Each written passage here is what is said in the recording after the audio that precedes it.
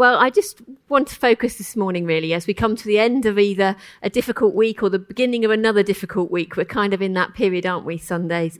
And I want us to have a look at Luke chapter 12 later on. We're only going to look at one verse today. And I think that at the moment, there's a real sense of sadness in our world. I think we've had a very difficult week, and there's a sense of sadness and fear at the moment. I was just picking up some of the headlines today. You know, it said, worst nightmare for the world. Are we heading into World War III? We are afraid.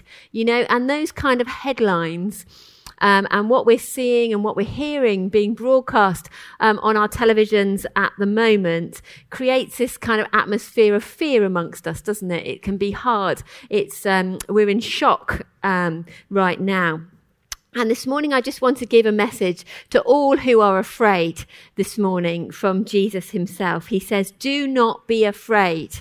That's what Jesus says. Do not be afraid. Why? Because God is still in control. Okay, God is still in control. He's ruling from his throne over your life, over each one of our lives, and over our world. And we were reminded of that in our prayer meeting on Friday. God is still in control. He's still on the throne over your life and my life right now as we've put our faith in Jesus Christ.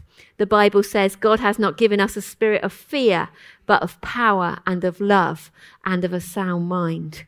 So we can turn our fear into faith. We can turn our worry into worship. We can turn our panic into prayer, because the Bible says, don't worry about anything, but pray about everything. And the peace that passes all understanding will guard our hearts and our minds in Christ Jesus.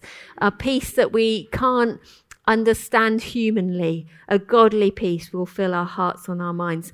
And the real truth is that there are reasons to be afraid. It's not that we bury our head in the sand. We need to be aware of what is happening. We can't just keep ourselves in a little bubble, and we need to be practical. Then there's reasons not to be afraid. And I want to have a look at that this morning. 5 points about not being afraid or anxious. And the first point I want to look at this morning is it's important that we take a practical response to our fears. Okay, we can get practical about our fears. You know, the world situation at the moment seems quite hopeless and helpless. It seems difficult for us to know, what can we do? What can we possibly do here in Guernsey? What can we do about this situation? And I don't know if you were like me. I woke up on Thursday and I heard the news and I felt so helpless. And yet I also felt a sense of it was wrong for me just to carry on with normal life. I needed to do something. I felt like there needed to be some response that I could give or do. And one of the ways in which it's been suggested that we can support in the Ukraine, and it practically is to show unity and support to those leading and serving the church in the Ukraine right now. You know, those who are on the ground right now. There was a message from them this week saying that they will be the last to leave. They want to remain for their church communities, for those around them. They want to continue to share the love of Jesus. Practical steps and practical responses help us to focus on our giving. We all know, don't we, that when we give, actually we receive a blessing, don't we? That actually when we take our focus off our fear and off our worry and we start to do something, then we get blessed in a way that is a supernatural way. You know, sometimes when we make sacrifices, it might feel like it hurts for a bit. Oh, we're having to do that, you know, like give up our Friday night to go to a prayer meeting because we want to pray. You know, that can be hard, leaving the fire and, you know, your nice meal and cozy on a Friday evening I'm going to go and make the sacrifice and come to the prayer meeting. But actually what a blessing it is to stand with other people and to pray. And you leave actually more peaceful because you've prayed and committed that burden to God. Secondly, as I'm saying, we need to pray. We need to pray. And I am delighted that as I read that statement this morning, the churches are coming together this afternoon to pray, that we are coming together to pray. And this is something really important. And can I encourage you that if you're able to go, that you make that time to go and to meet there this afternoon at the town church at 4:00. You know, we need as Christians to be calling out to God for a miraculous intervention in the Ukraine. That's what we need to be doing. We need to ask him for protection, standing alongside one another in unity, standing together. And that's why we want to come together this afternoon and to do that. And it reminds me of a story that's found in the book of Numbers. Okay, when the judgment of God was coming on the people, and Aaron was instructed to go and take a coal from the altar and to put it in the censer, like a incense container, and he would hold it up. He would hold it up and intercede on behalf of the people. He was there to intercede, to pray. And that's what we do when we pray for the Ukraine. We're standing in the gap. You know, we're standing in the gap for the people, and we're saying, Lord, save, protect, preserve the people of the Ukraine. That's what we're doing. We're standing in the gap. You know, when we watch our televisions and we see families leaving the Ukraine en masse, becoming refugees, you know, we're praying for them on their behalf, standing in the gap, interceding for them. We're praying for those families. We're praying for the children. You know, the images that we see of the children in the underground, keeping safe. We're praying for the elderly, for those who are unwell, who are unable to get out of the Ukraine. We're praying for the young men who are sent and left behind to fight for their country. We're praying for them. We're interceding for them when they are unable to do so. We're praying for the governments. We're praying for those who have influence and power and authority. We're praying for wisdom, for godly wisdom at this time, for those who know and love Jesus to be able to speak out, to be able to have a voice in the government decisions. That's what we're praying for. We need to pull together. We need to work together. We need to pray together, because there's power in united prayer. There's power when we pray together. Jesus said, if any of you will agree here on earth concerning anything you ask my Father in heaven, it will be done to you, for you. And there's a story in the book of Acts, and it's in chapter 12 and verse 5. And in that passage, we read that Peter, he's been arrested and he's in prison and he's facing execution. And what did the church do? What did the church do while he was there in that prison? It says constant prayer was offered to God for him by the church. There's a lot in that verse. Constant prayer. Constant prayer, not a one-time prayer. It's great that we come together and we meet at prayer in prayer meetings, but it's that constant prayer that changes things. When the Ukraine situation is in our minds, you know, whether it's we're doing the dishes, whether we're driving, whether we're walking along, whether we're in town, whether we're buying our shopping in the supermarket, and we just pray, God, provide. It's that constant prayer, the constant reminders. Ask God to keep it at the forefront of our minds that we pray constantly for this situation. Constant prayer was offered to God by the church. There is power in united prayer. You know, that is unity, even when you're on your own walking. When I'm walking along and, I don't know, Denny's is in the supermarket and Len's driving his car and we're all praying, it's united prayer. God's hearing our united prayer together. There is power in prayer. Can prayer change things? Yes, it can. Okay, it can change things. We all could share and turn around to one another and say situations where prayer has changed things in our lives, where we've prayed and, oh, what a coincidence, it's happened. Okay, because we've spoken to God and we've brought the situation before God. Thirdly, we need to be ready to share the gospel. We need to be ready to share the good news of Jesus. That's so important. Start looking for opportunities to share your faith.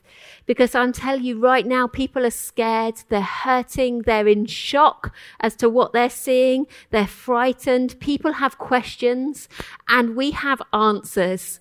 You know, we have answers, and I think that we have an unbelievable opportunity as the church to go into the world right now. We would love the world to come to church, but Jesus didn't say that. He said, church, go into the world. And that's what we need to do. We need to go into the world, look for opportunities. I had the wonderful privilege this week of chatting to someone who was so afraid, who had no faith at all and actually was quite unsure about faith. And I just said, look, can we pray? Can we pray? And she was like, yes, let's just pray. And she was happy for me to pray. You see, those of you have friends, family members who don't believe in God, it's okay. They can still pray. We can tell them, you can still pray. You can still pray. Pray for the miracle and give that burden to God. Engage them in a conversation about Jesus. Say that, oh yes, it's a crisis, but I have that peace. I have peace in my life that God is in control. Just drop in little lines. Let them know that relationship with Jesus. People are confused. Can I say children are confused too? If you have no children, if you have grandchildren, speak into their lives. Let them see your trust in Jesus, because that is so important, that children see that actually we have faith in Jesus, that we really trust that God is in control. Number 4, we need to keep our lives in perspective. You know, as I said before, the prayer meeting on Friday, we just reminded that God is still on the throne. God is still on the throne. Romans 8:28 says, and we know that all things, that God works together for good for those who love him, who have been called according to his purpose. God loves you. Can I say that more than anything this morning? Whoever you are sitting here today, God loves you. God loves you. He hears your prayers. And God is bigger than the war in the Ukraine or any problem in your life that you're facing right now. God is bigger than those problems. I want us to hear the words of Jesus to us this morning. John 14. Do not let your hearts be troubled. You believe in God, but also in me. My Father's house has many rooms. If that were not so, would I have not told you that I'm going there to prepare a place for you? And if I go and prepare a place for you, I will come back and take you to be with me, that you also may be where I am. You know the way to the place that I'm going. The word here that Jesus used for trouble, do not let your hearts be troubled, is actually a pictorial word, and it means shudder. Do not let your heart shudder. Does your heart ever shudder when you're afraid, when you're worried, when you're frightened? Well, don't let your heart be troubled. Don't let it shudder. Jesus says, believe in God and believe also in me. Believe in me. In other words, I've brought you this far not to let you go now. I'm not going to abandon you now in your time of trouble. We're in a storm. That's what we're in. And this storm, as we've said many times before, storms have a beginning, a middle, and an end. We're going to come through this storm. And to all of us, I say, what Jesus says, do not be afraid, only believe. So let's have a look for a moment at Luke chapter 12, verse 32. It's a very little easy text, and that's why I've chosen just a verse this morning, just one verse of scripture. This is what it says. Do not be afraid, little flock, for your Father has been pleased to give you the kingdom. Do not be afraid, little flock. Can I say to you that it would be really great if you wrote that down somewhere, you pinned it to your bed head, you put it on your don't cover your rear view mirror of your car, but put it somewhere that you can just see it, okay, this week, just to remind yourself, do not be afraid, little flock, for your Father has been pleased to give you the kingdom. Simple verse, but so much identified in here about God's character. 3 things I want to remind us of this morning. Firstly, he's described for us as a shepherd. Okay, a shepherd. Secondly, as a father, and then as a king. Okay, so first Jesus says, fear not, little flock. Don't be afraid. You're his little flock. Do you know that? That's quite a nice thought this morning. What a tender way. God is a shepherd and we are his sheep. And I think when David wrote Psalm 23, as a shepherd looking at his sheep, probably thinking, you know, my sheep, they're a bit of a dumb bunch, okay? They're not that clever. They're dependent on me. They're vulnerable. And he probably thought, you know what? I'm so much like that.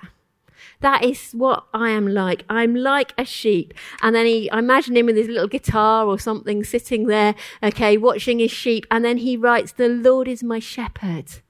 I lack nothing. He makes me lie down in green pastures. He leads me beside quiet waters. He refreshes my soul. He guides me along the right paths for his name's sake. Even though I walk through the darkest valley, I will fear no evil. For you are with me, and your rod and your staff, they comfort me. You prepare a table before me in the presence of my enemies. You anoint my head with oil. My cup overflows. Surely goodness and love will follow me all the days of my life, and I will dwell in the house of the Lord forever. What a beautiful psalm, as David looked out upon his sheep to write about him and his relationship with God. God is our shepherd, and he's going to take care of his flock. Secondly, God is the Father who loves you. It's your Father's good pleasure, that verse says. When Jesus taught us to pray in the Lord's Prayer, he could have said, started it with, "Oh, great Lord of creation, our great creator." Or he could have said, pray, "Oh, awesome God, all powerful over all the earth." But he didn't. He said, start with our Father who art in heaven. You know, that speaks of relationship. It speaks of our relationship with God. When we become a Christian, God becomes your Father. But I want to say this morning, God isn't everyone's Father. God is everyone's creator, but he's the Father to those who have called on his name, who've come to know him in relationship with him. Only those who believe in him, for the Bible says, for as many have received him, he gave the power to become sons of God. That's what the Bible tells us. In a few moments, I'm going to tell you how we can ask Jesus to come into our life, and you can start calling God your Father, because that's so important, I believe, today. This is a Father that we have constant access to. A Father that delights when he hears us pray. He delights when we come into his presence. I want you to think a bit more this morning. Rather than a father, think of God more like a grandfather. Okay, when I look at my dad, my own experience with my dad, my dad, when we were growing up, he's there to kind of guide us, prepare us, help us, love us, sometimes has to discipline us if we go off route a bit. He's there and he protects us, and he does all of those things, which is a fantastic father. As a granddad now, all of those things are included, but you know what? In many ways, his job is simply to enjoy his grandchildren, to enjoy their presence, to give love to them, sometimes spoil them. That's what his job as a granddad is, just to enjoy their presence and then being with him. And when we approach God, that's how he feels about us. He's delighted that we're there. He delights in our presence. He delights to hear us talk to him. He's our Father in heaven. He looks forward to you talking to him. He delights in our presence. God loves to bless you. Do you know that? He loves to pour his blessings upon us. God loves to provide for us. He loves to provide for us. What is it that we need right now most from God? Call on God. Ask God. If you've never prayed before, ask him and see what happens. That's what I'd challenge you to do today. The Bible says if we call on him, we will be saved. God will provide for you. He's your Father who loves you. And finally, he is our King. He's King. It's your Father's good pleasure to give you the kingdom. That's what that verse says. And when we talk about God as a king, it's a reminder to us that he's in control. When we look at situations and we think things are out of control, God is in control. He is sovereign over all. He has all the power that you need. If God were small enough for us to understand, he wouldn't be big enough to meet all of our needs. God is an awesome God. That's why we don't understand everything about him. He's awesome. He's in control. He's all powerful. God is bigger than the situation in the Ukraine. God is bigger than any problem that we're facing right now. And the Bible asks the question, is anything too hard for the Lord? Is anything too hard? The world is in a storm right now. We're in a storm, but Jesus is on board. It reminds us of the story about Jesus and the disciples when he said, let's go over to the other side. And he gets on the boat in the Sea of Galilee, and they get into this boat and the fishermen, and the storm comes. And Jesus is below deck. He's fast asleep. And these fishermen are really afraid. You know, it must have been a huge storm. These were experienced fishermen. They knew what they were doing. They'd been out in many weathers. They'd been in all conditions before. And they were terrified. And Jesus is fast asleep in the bottom of the boat. Okay, and they're so afraid that they cry out and they wake Jesus, and, you know, he comes up a bit sleepy-eyed, you know, and a bit, just, what are you calling me for? Okay, and he turns to the storm and he says, peace. And suddenly the storm stops. Suddenly the storm is still. So the storm that we face at the moment, we need to ask God to intervene. And Jesus says to his disciples, this is what he said to them, why are you so afraid? Have faith. Have faith. That's what we need. We need a rising of faith. And today, as we remember, don't be afraid, we need to remember that Jesus is on board. He is on board with us. And I'd rather be in a storm with Jesus than be anywhere else without him. I'd rather be in a storm with Jesus. He's on board. He's on your boat right now. He's in control. He's our shepherd. He's your father, and he is your king. One final point that I want to bring this morning is that we need to be prepared. We need to be prepared. The Bible says, prepare to meet your God. Heaven is a prepared place for a prepared people. Okay, heaven is a prepared place for a prepared people. John 14 says, my Father's house has many rooms. If that were not so, would I have told you that I'm going there to prepare a place for you? You know, only those who are prepared to die are really ready to live. How do we prepare to die?